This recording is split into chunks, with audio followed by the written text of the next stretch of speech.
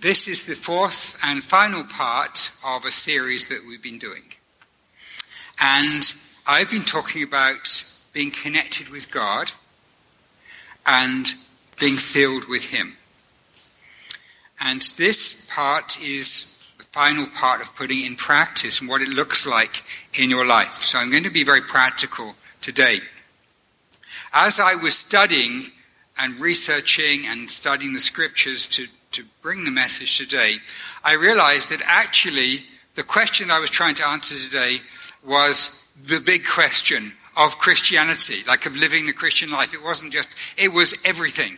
And so what I'm trying to do today is to summarize everything about the Christian life in 2 very short sentences. So that's the goal today. So my outline is I'm going to summarize what I've been doing up till now, particularly the last 2 weeks. Then I'm going to give you 2 key ideas in the form of 2 t-shirts. And then I'm going to talk about some fun playing around with metaphors for these ideas. So, what is the summary then of the ideas I've been covering in the last few weeks? In the scriptures, there are a number of verses which suggest that as a Christian, we actually become filled with God, filled with the divine, that actually some of God comes into us. And this is an idea which was very widely taught in the early church by the church fathers. But then people started taking this too far and began to say, well, we actually become God. And here's an image from those times from this is from the Eastern Orthodox Church, who taught that you could actually get to become a god by climbing this ladder that they talked about, the ladder of divine ascent, where you go from human to being God. And because people were concerned about overplaying these ideas, they began to shy away from even the scriptures that are talking about partaking in the divine. But nevertheless, Jesus said there was some sort of an exchange that took place. He became human that we would be able to have something of what he had. He died on the cross so that we could sit with him on the throne. And an example passage would be in John 17, verses 21 to 23. That they may all be one, just as you, Father, are in me, and I in you, that they also may be in us, so the world may believe that you have sent me. Now, he's not talking there that we are going to become part of the Trinity, part of Father, Son, and Holy Spirit. But nevertheless, he's saying something. The glory that you've given me, I have given to them, that they may be one, even as we are. I in them, and you in me, that they may become perfectly one, so that the world may know that you sent me and loved them, even as you loved me. So, Jesus, and there are a lot of other verses we looked at which have got the same kind of teaching, that we partake in the divine. And I want to sum this up with a quote from Karl Moser, which I gave the last couple of weeks. We will always remain creatures. We never lose the fact that we're created beings. We'll always remain creatures, but we are destined to become creatures so filled with God that his very glory radiates from us. So filled with God that his very glory radiates from us. This is a teaching that was around very early on in Christianity, and people have shied away from it. So I want to say our fear of overstating this must not make us shy away from talking about the extraordinary destiny that God has for us.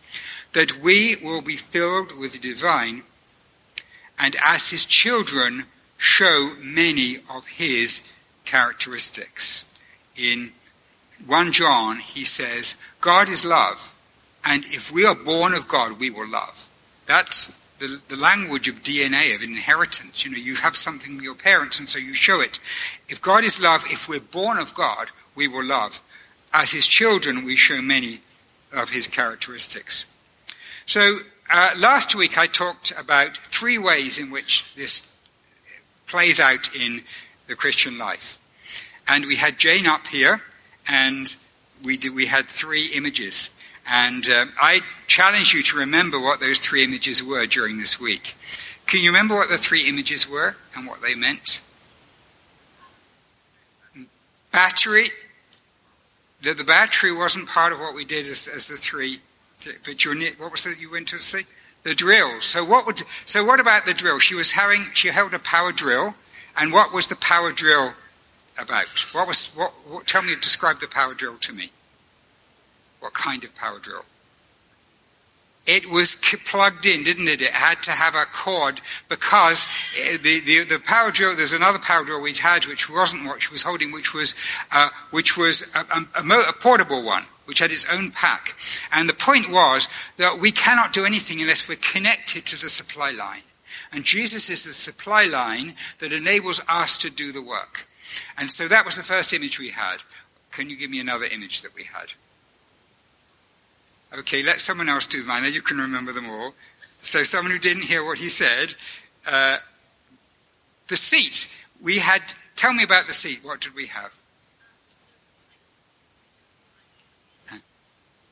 Right, so we had 2 chairs up here. We didn't actually have Jesus sitting in the other one, but that was the image. We're seated with him on his throne. That was supposed to represent the throne, which means that we actually are ruling with him, and we, in our prayers, can have power, can exert power. And our destiny, even now, is we're ruling. And we can bring things into play with our prayers. Our prayers can change things. Our prayers can change this world, because we are ruling in that. And what was the last image that we had? Somebody that's not said anything. The last image. The lamp. The lamp, we had a light shining, a powerful light illuminating her, and Jane was glowing. And what was that demonstrating? The glory, that's right, that will shine with his glory. So the 3 things last week, it's only by being connected to Jesus that we can do this. The second one was that we're ruling with him, and the third one is we actually carry his glory in us. And what that means in practice, as you know, you said them, I can put them up. What that means in practice is that people can see a difference in us. They can see something of God in us. So that's a summary of last week, what it means to live God-filled. It means to work with his strength, to share his throne, and to glow with his glory. And then what we're going to do then this week, we've summarized the last 2 weeks. I'm going to give you these 2 ideas, and then we're going to have some fun playing with metaphors for these ideas. So as I was thinking this through, I came up with 2 ideas, and my volunteers need to get ready now and put their T-shirts on. So I came up with 2 ideas, and I thought these ideas look like you could put T-shirts with them on. You could put them as T-shirt slogans. Well, I couldn't have special T-shirts made for today, but I've kind of done the next best thing. So could my 2 volunteers come up, please? And just stand here with me so you can see them. All right, so here they are. Your choices change you is my first slogan. And if you can't see them there, it's up on there. And the second one is your choices come out of what you believe is true. So those are going to be the 2 foundational statements for the rest of my message today. Your choices change you. Your choices come out of what you believe is true. So there's not been much for these 2 to do, and they can go and sit down, but give them a round of applause anyway. Okay. And it's Miriam and Luke, by the way, if you want to say hello to them. They're friends of Ruth and Suchit. They're visiting from England. So let's start off then by looking at the first one. Your choices change you. And I want to argue that this is a fundamental way in which what I've been talking about for the last 3 weeks works out in our life. And I'm going to base my teaching today on John chapter 14 and 15. Starting with the last verse in 14 and then going through to 15. Jesus answered him, "If anyone loves me, he will keep my word, and my Father will love him, and we will come to him and make our home with him." So this is the God-filled type of language he's using. And then he goes on to a metaphor. I am the true vine, and my Father is the vine dresser. Every branch in me that does not bear fruit, he takes away, and every branch that does bear fruit, he prunes that it may bear more fruit. Already you are clean because of the word I have spoken to you. Abide in me, and I in you. As the branch cannot bear fruit by itself unless it abides in the vine, neither can you unless you abide in me. So this raises the question, how do we abide in him? What does this actually mean? I mean, I can understand if it's an actual physical vine, then the branch actually has to be connected to the vine. That makes sense. But what does it mean to tell me, if Jesus tells me to abide in him? What's that mean in practice? Well, he goes on. I am the vine, and you are the branches. Whoever abides in me and I in him, it is he that bears much fruit. For apart from me you can do nothing. If anyone does not abide in me, he is thrown away like a branch and withers, and the branches are gathered, thrown into the fire and burned. If you abide in me, and my words abide in you. Okay, so a little bit more of a description now. Ask whatever you wish, and it will be done for you.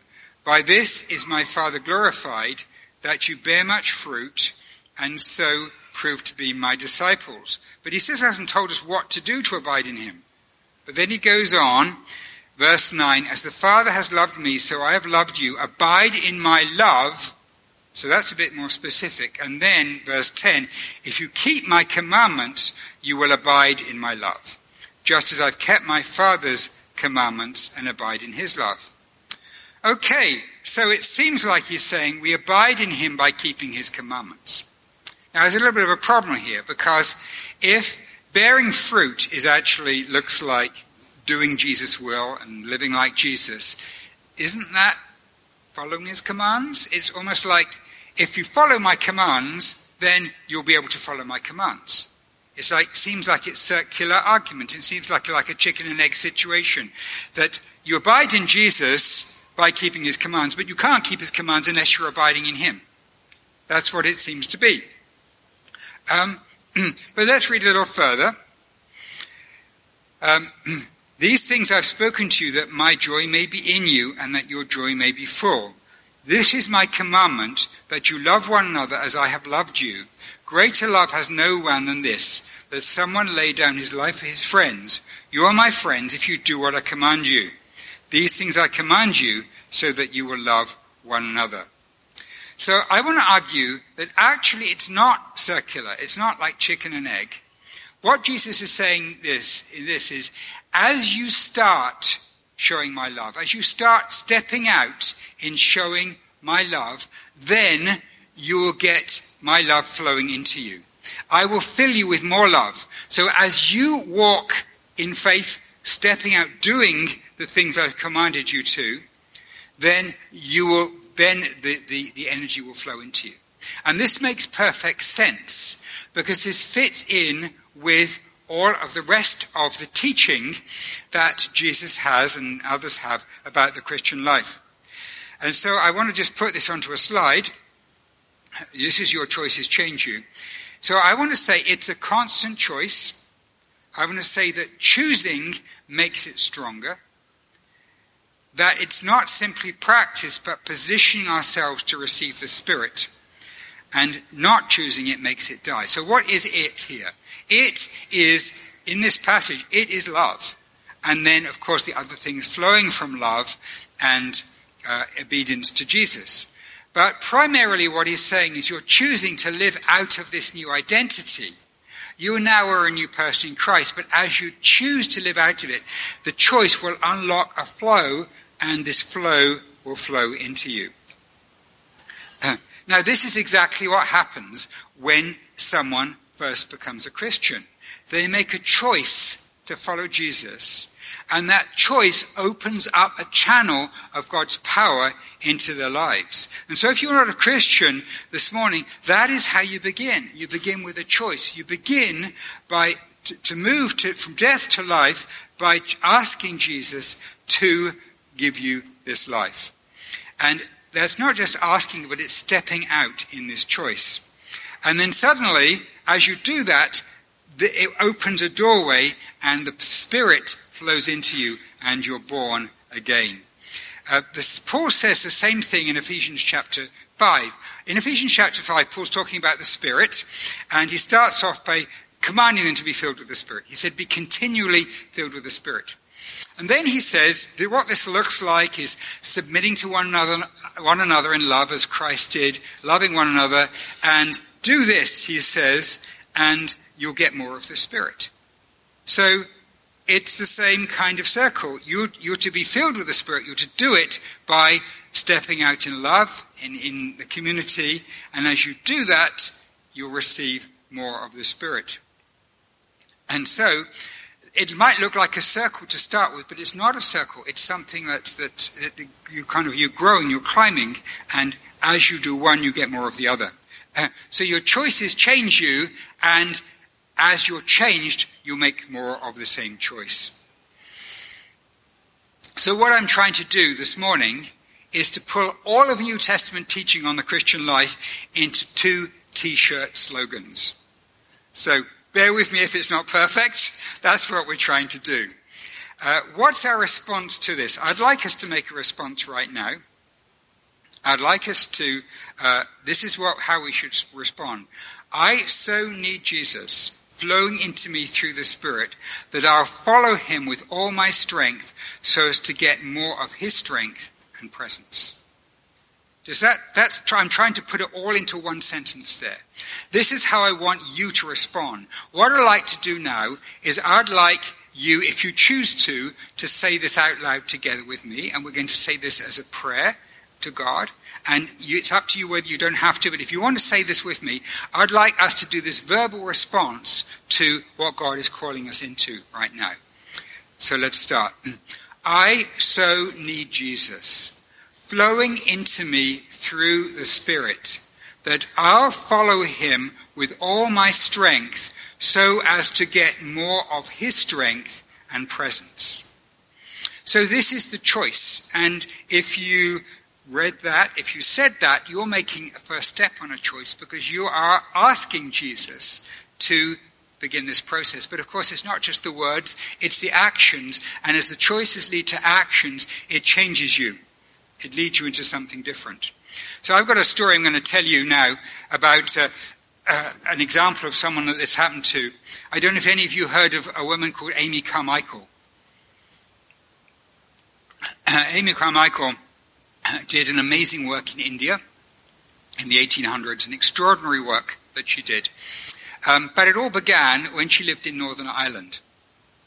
And she, as a young girl, went to a very, very formal Presbyterian church. And it was very stiff and formal, and, everybody dressed up, and you all had to, behave in a very somber way. So one day she came out of church and everybody was neatly filing out of church. And she saw this poor woman, a poor old woman, and it was a windy, rainy day. And this poor woman could hardly walk against the wind. And she had shopping bags and she could hardly walk against the wind. And everybody was ignoring her. All of these Christians coming out of church were ignoring her. And she said to her older brothers, we've got to help that lady. And she and her brothers, she persuaded her brothers to go over, and in front of all these shocked people coming out of church, she helped this lady, and they carried her bags, and she got this lady to where she wanted to go. Well, you might be surprised that, that would be a choice that had to be made, but it was a big choice for her, but that choice changed her.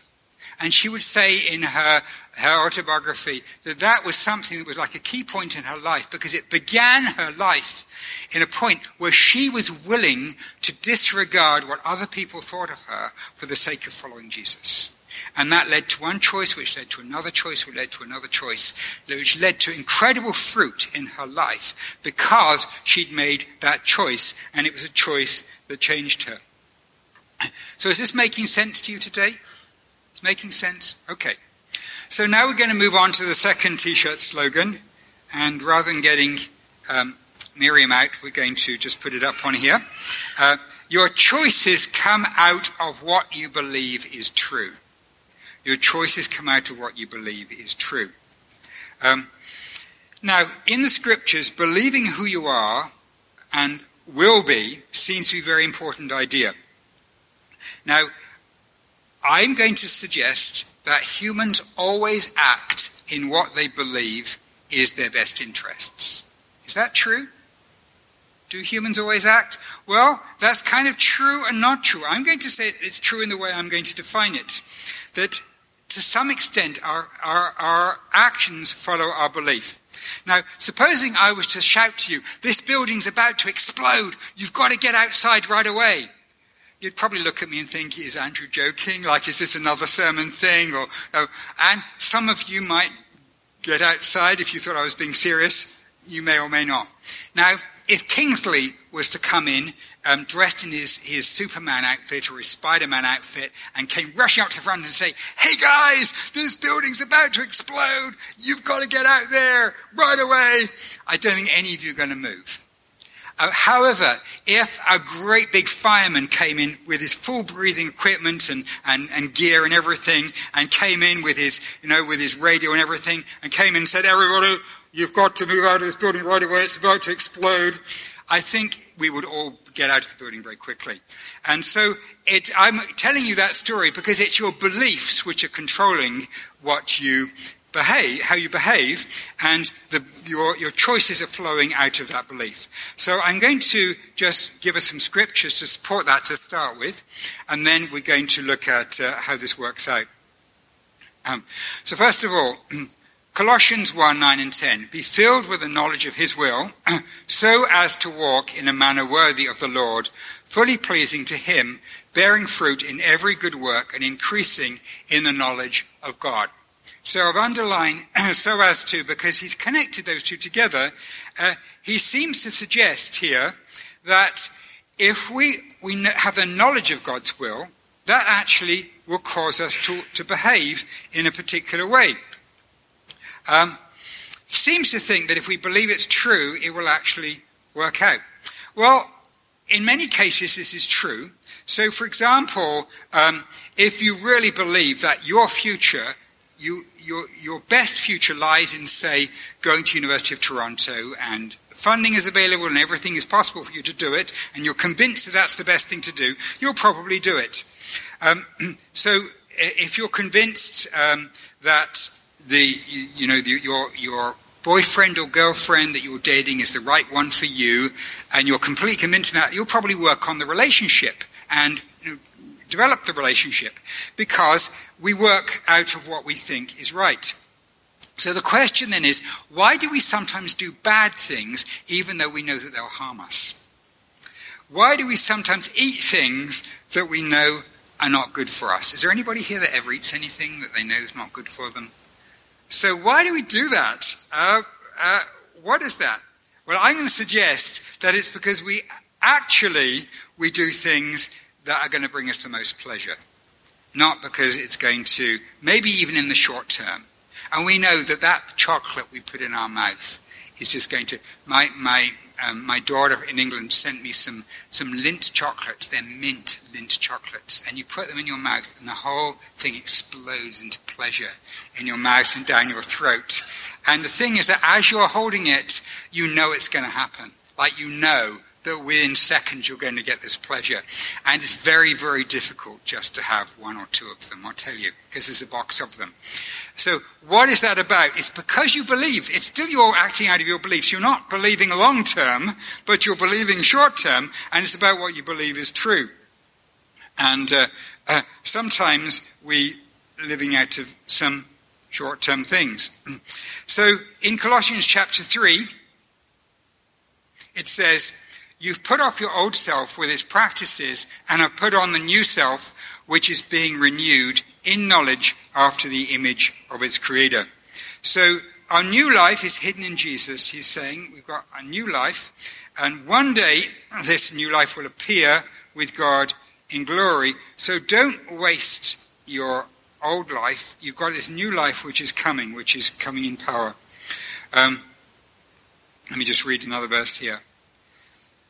So that Christ may dwell in your hearts through faith, that you being rooted and grounded in love may have strength to comprehend, to understand. And then he goes on, what is it you comprehend? But that is not the way you learned Christ, assuming you've heard about him and were taught in him as the truth is in Jesus, to put off your old self and to be renewed in the spirit of your minds, to put on the new self created after the likeness of God. So it's the same argument that's going on here. It's about understanding something, comprehending it, and that changing your life, and that causing you to live a different life. So I want to argue that even though we may consistently not live out of what's our long-term good, nevertheless, it tends to be what we believe, even what we believe about the chocolate, will control our actions. And I'll just give you a couple of examples of that from my life. When I was a teenager, I was about 17, I wasn't a Christian. I went to church, I heard the gospel. I wasn't a Christian. My life was filled with all kinds of fun things that I would do, and just enjoying life. But I believed that God existed. I believed the Bible was true, but I wasn't following God. And I would pray, and from time to time I would read the Bible. And one time I was decided I would pray to God. And as I was praying, a picture came into my mind. And the picture was this. It was a road. And it was a straight road. And it was just going away into the horizon. And the road, with a parallax, it was getting smaller right to a point in the end. And there was a dotted line down the middle. And this was time that was going forward. And in this picture, there was a line across the road, just a few feet in front of me, and the line represented the end of this life. And I realized that this life was so short compared with eternity. Eternity would go on for billions of years, and this life would finish, 70 years. And there was this line. And what struck me was how stupid it is to do things that are just for the benefit of these next few years and are going to have a negative impact on eternity. Really, the only thing that makes sense, the only thing that really would be wise to do is to spend all my time here preparing for what's going to be for eternity. And this so grabbed my attention, it was like a new dawning on me. I thought, well, the only thing that's important is whether I'm right with God. I know I'm going to have to meet him one day. I believe that. I know I'm going to have to meet with him. I need to make sure I'm right with him. And from that moment on, I didn't rest until I knew that God was my Savior and that I was a Christian. So that was something that happened. In 1999, just before the millennium, I was a leader in a church, and I was asked to preach the sermon that would be the first sermon of the millennium, 2000, January, whatever it was. And so I was thinking, what is it? What am I going to preach on? What's this topic that's so big that's so important that it's worth, preaching the sermon of the millennium? So I was praying about this and reading the scriptures and saying, God, please show me something that's so important, it's worthy of this moment. And God led me into studying the scriptures on loving one another in the Bible. And as I studied those, I thought, how come I've never realized before how key this is in the New Testament, and how, like on the Day of Judgment, the reason that God separates the sheep from the goats is on the basis of whether they've loved one another, and like how central this is. And this profoundly affected me, and the truth of this, as I saw this as the truth, it changed me. And I became convinced, and then it changed me ever since as being a fundamental part of what I believe, as I chose to preach the sermon on that topic. So those two illustrations from my life about how I'm seeing something is true and believing it's true, and that leading to choices which has changed me for the rest of my life. And so, just as I summarized the first T-shirt response, I would like to summarize a response for the second T-shirt. So the first T-shirt was, I so need Jesus flowing into me through the Spirit that I'll follow him with all my strength so as to get more of his strength and presence. The second one, I'm so convinced of the truth of my new reality that I'll encourage the new me to walk over the old me. What do I mean by that? Well, my new reality is my new identity, my destiny, who I'm called to be in God. The new me is who I am, who I believe to be. Somebody who's has connected to the power, as I said last week, the power of God, who's sitting, ruling on his throne, who has his glory. This is the new me. And this is true. And if I really believe this is true, then I will make these choices. And I want to live out of the new me. And I say walk over the old me. In other words, I will actually leave behind the old choices, leave behind the old one, and live out of the new one. So, do you want to read that together? Okay, let's do that. I am so convinced of the truth of my new reality, my new identity and destiny, that I'll encourage the new me to walk over the old me. So, what I've done so far is I've summarized what we've been doing in previous weeks. I've given you these two ideas, and now I want to have some fun playing around with some metaphors for these ideas. And there are a number of metaphors, and most of these I'm taking from the scriptures. Some of them are not from the scriptures. This one is not from the scriptures. Feed the good dog, starve the bad dog. So this is a story people have for the Christian life. There's two dogs in you. There's the good dog and the bad dog. And every time you do something that's following Jesus, you're feeding the good dog and you're starving the bad dog. And the goal is to have the good dog really strong and the bad dog is starved. So in what way is that a good metaphor and what way is it not a good metaphor? Can you tell me? It's not in the scriptures, so you can criticize it as much as you want to. You're not criticizing the Apostle Paul. What's good about that and what isn't good about that is a way of describing what I've been doing. Two dogs inside you, the good dog and the bad dog, but every time you do something that's following Jesus, you're feeding the good dog. Yeah?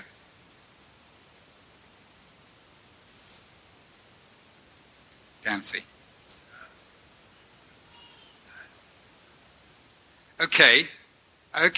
So in some ways the bad dog, but then you could say it's bad habits that linger on. But you're right. I mean, it pictures it as just as equal to the good dog. You know, there's equal strength, whereas actually they're not equal strength. Yeah. Yes. Well, it depends how you define the bad dog. You still have a struggle if you're a Christian. You still have issues in your life. You can overcome it. So what I would say in critiquing this as a metaphor, I'd say that it actually gives, who are you? There's three of you then. There's you, the good dog, and the bad dog. And you have to make a decision. And it kind of gets a bit overcomplicated. What I think is good about it is the basic idea that, emphasizing the first T-shirt, our choices change us. And the idea that you're making choices which are going to have a cumulative value. And as you make the choices to do that, you'll live in that particular way. Okay. Here's a choice from the Apostle Paul. Paul talks about putting off the old life, which we get from Adam, and putting on the new life, like putting on clothes, which we get from Jesus. So I'm not going to ask you if Paul did well or badly with that. I'm going to ask you what it helps us to understand. Yeah? Okay, we have to make the choice. That's great. And also, it's good in the way that there's just one me. There's not three me's. There's not like a me and then two dogs. There's just one me. And the clothes are what I'm putting on in terms of how I'm behaving. So that's good. Yeah. Any other suggestions? Ideas about what you think of it? Yeah? Okay. They see Jesus because they see the clothes. That's good. Thank you. Okay, let's do another one. Be connected to the main trunk of the vine. So this is the one that we had earlier. This is Jesus, so don't criticize it. What does this help us to understand? What parts of the metaphor help us to understand? So Jesus said, you're the branches, I'm the trunk. You were going to say something?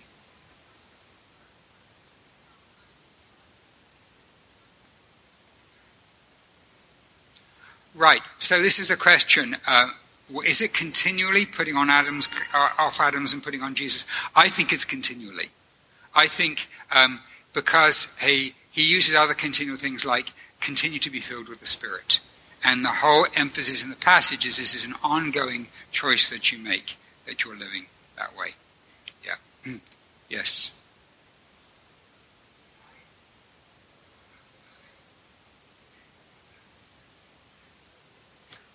Grapevines are very common in that country, yeah, everywhere, yes. They have to be pruned, yeah. Yeah. Right.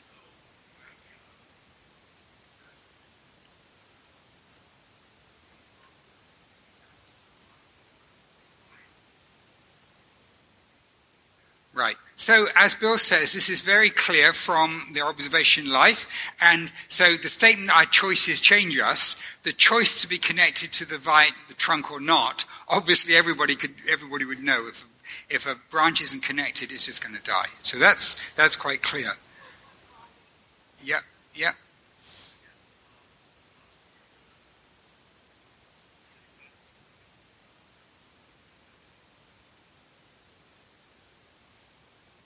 Yes, you're right. So the extra thing, as Marcus pointed out, that's in C, is where the power comes from to do this. And we don't even have the strength to do the first two unless we're doing the third one. Is that represent what you're saying?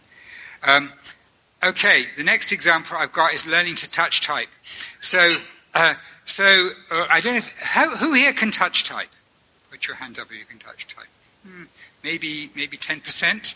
Okay, so when you're learning to touch type, when I back in my 20s, I worked for IBM for a while, and when I started the job, they didn't have anything for me to do, and they had all these courses I could take, and I thought, I'd like to learn to touch type, so I went on a touch typing course, and it was one of the most useful things I've done in my life, because it's just so better to be able to type fast. Now, what happens when you're learning to touch type?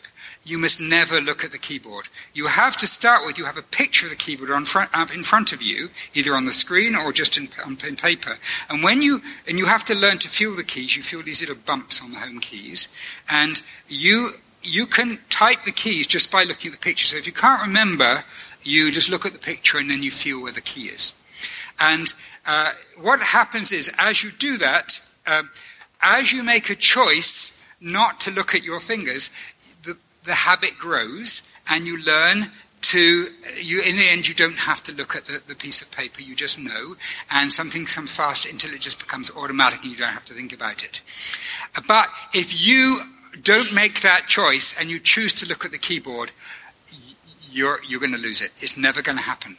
And so the choice you make to be disciplined and not to look at the keyboard is going to rewire your eyes and your brain and your fingers into being able to touch type. So what would that be? What would that illustration show us?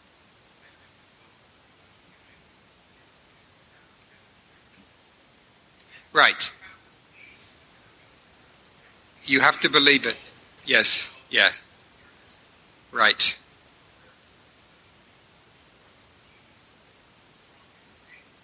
Right, so it's a learning process. I would say it illustrates both things because your choice does change you. Your choice to not to look at the keyboard changes you. But also, I would say that this choice comes out of what you believe, because you believe that it's worth learning to touch type and it's worth being slower to start with and not looking at the keyboard for the long-term gain. Because you believe that, you're willing to go through that process. Okay, next one. Whoops.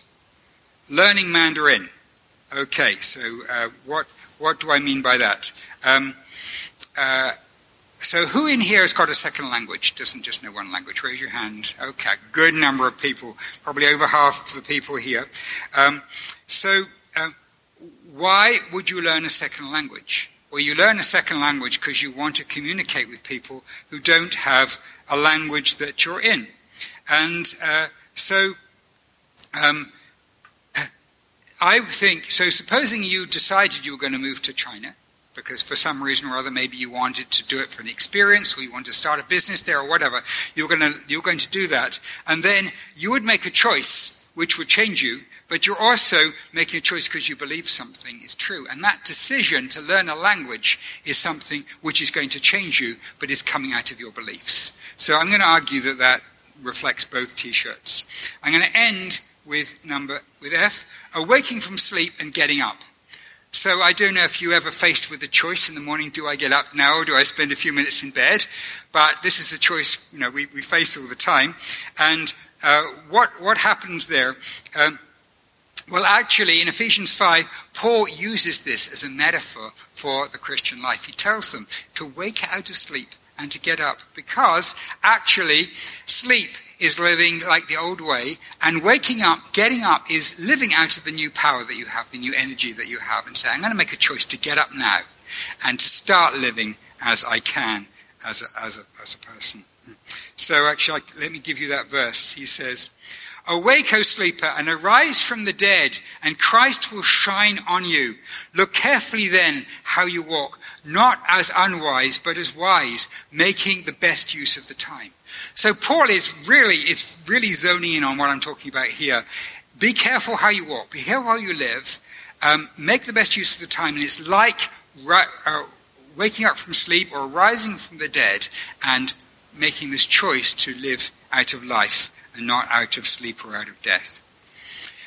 So I want to conclude by saying, what does this look like this coming week? How do I actually wear the T-shirts this week? How does it look in practice to wear these T-shirts?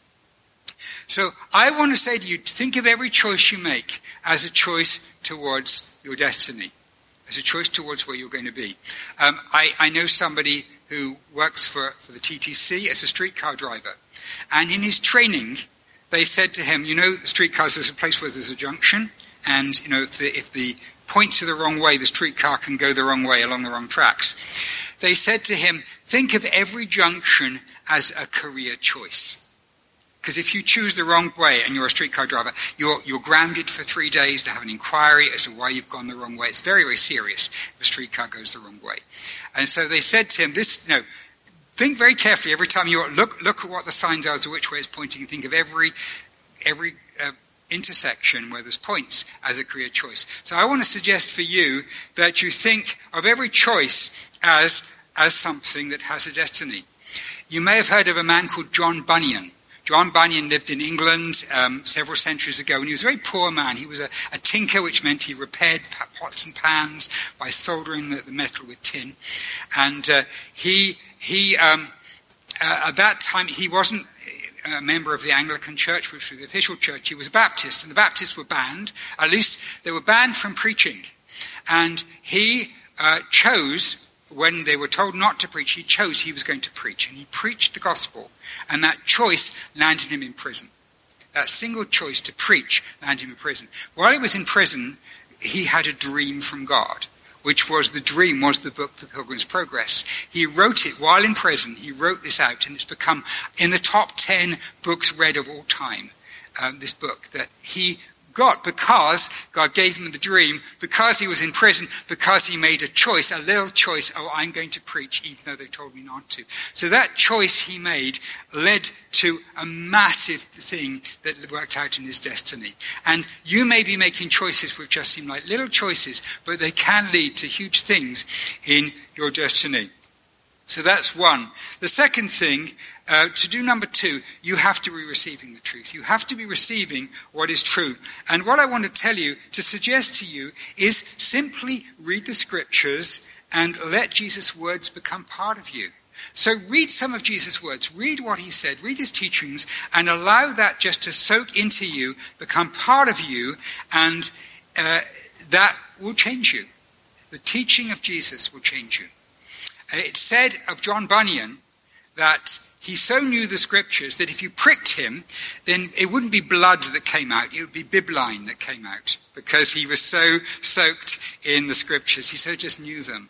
And if you know it, it will change you. And that's been my experience. It's the words of Jesus and the words of the scriptures that has led me to make these choices and be changed.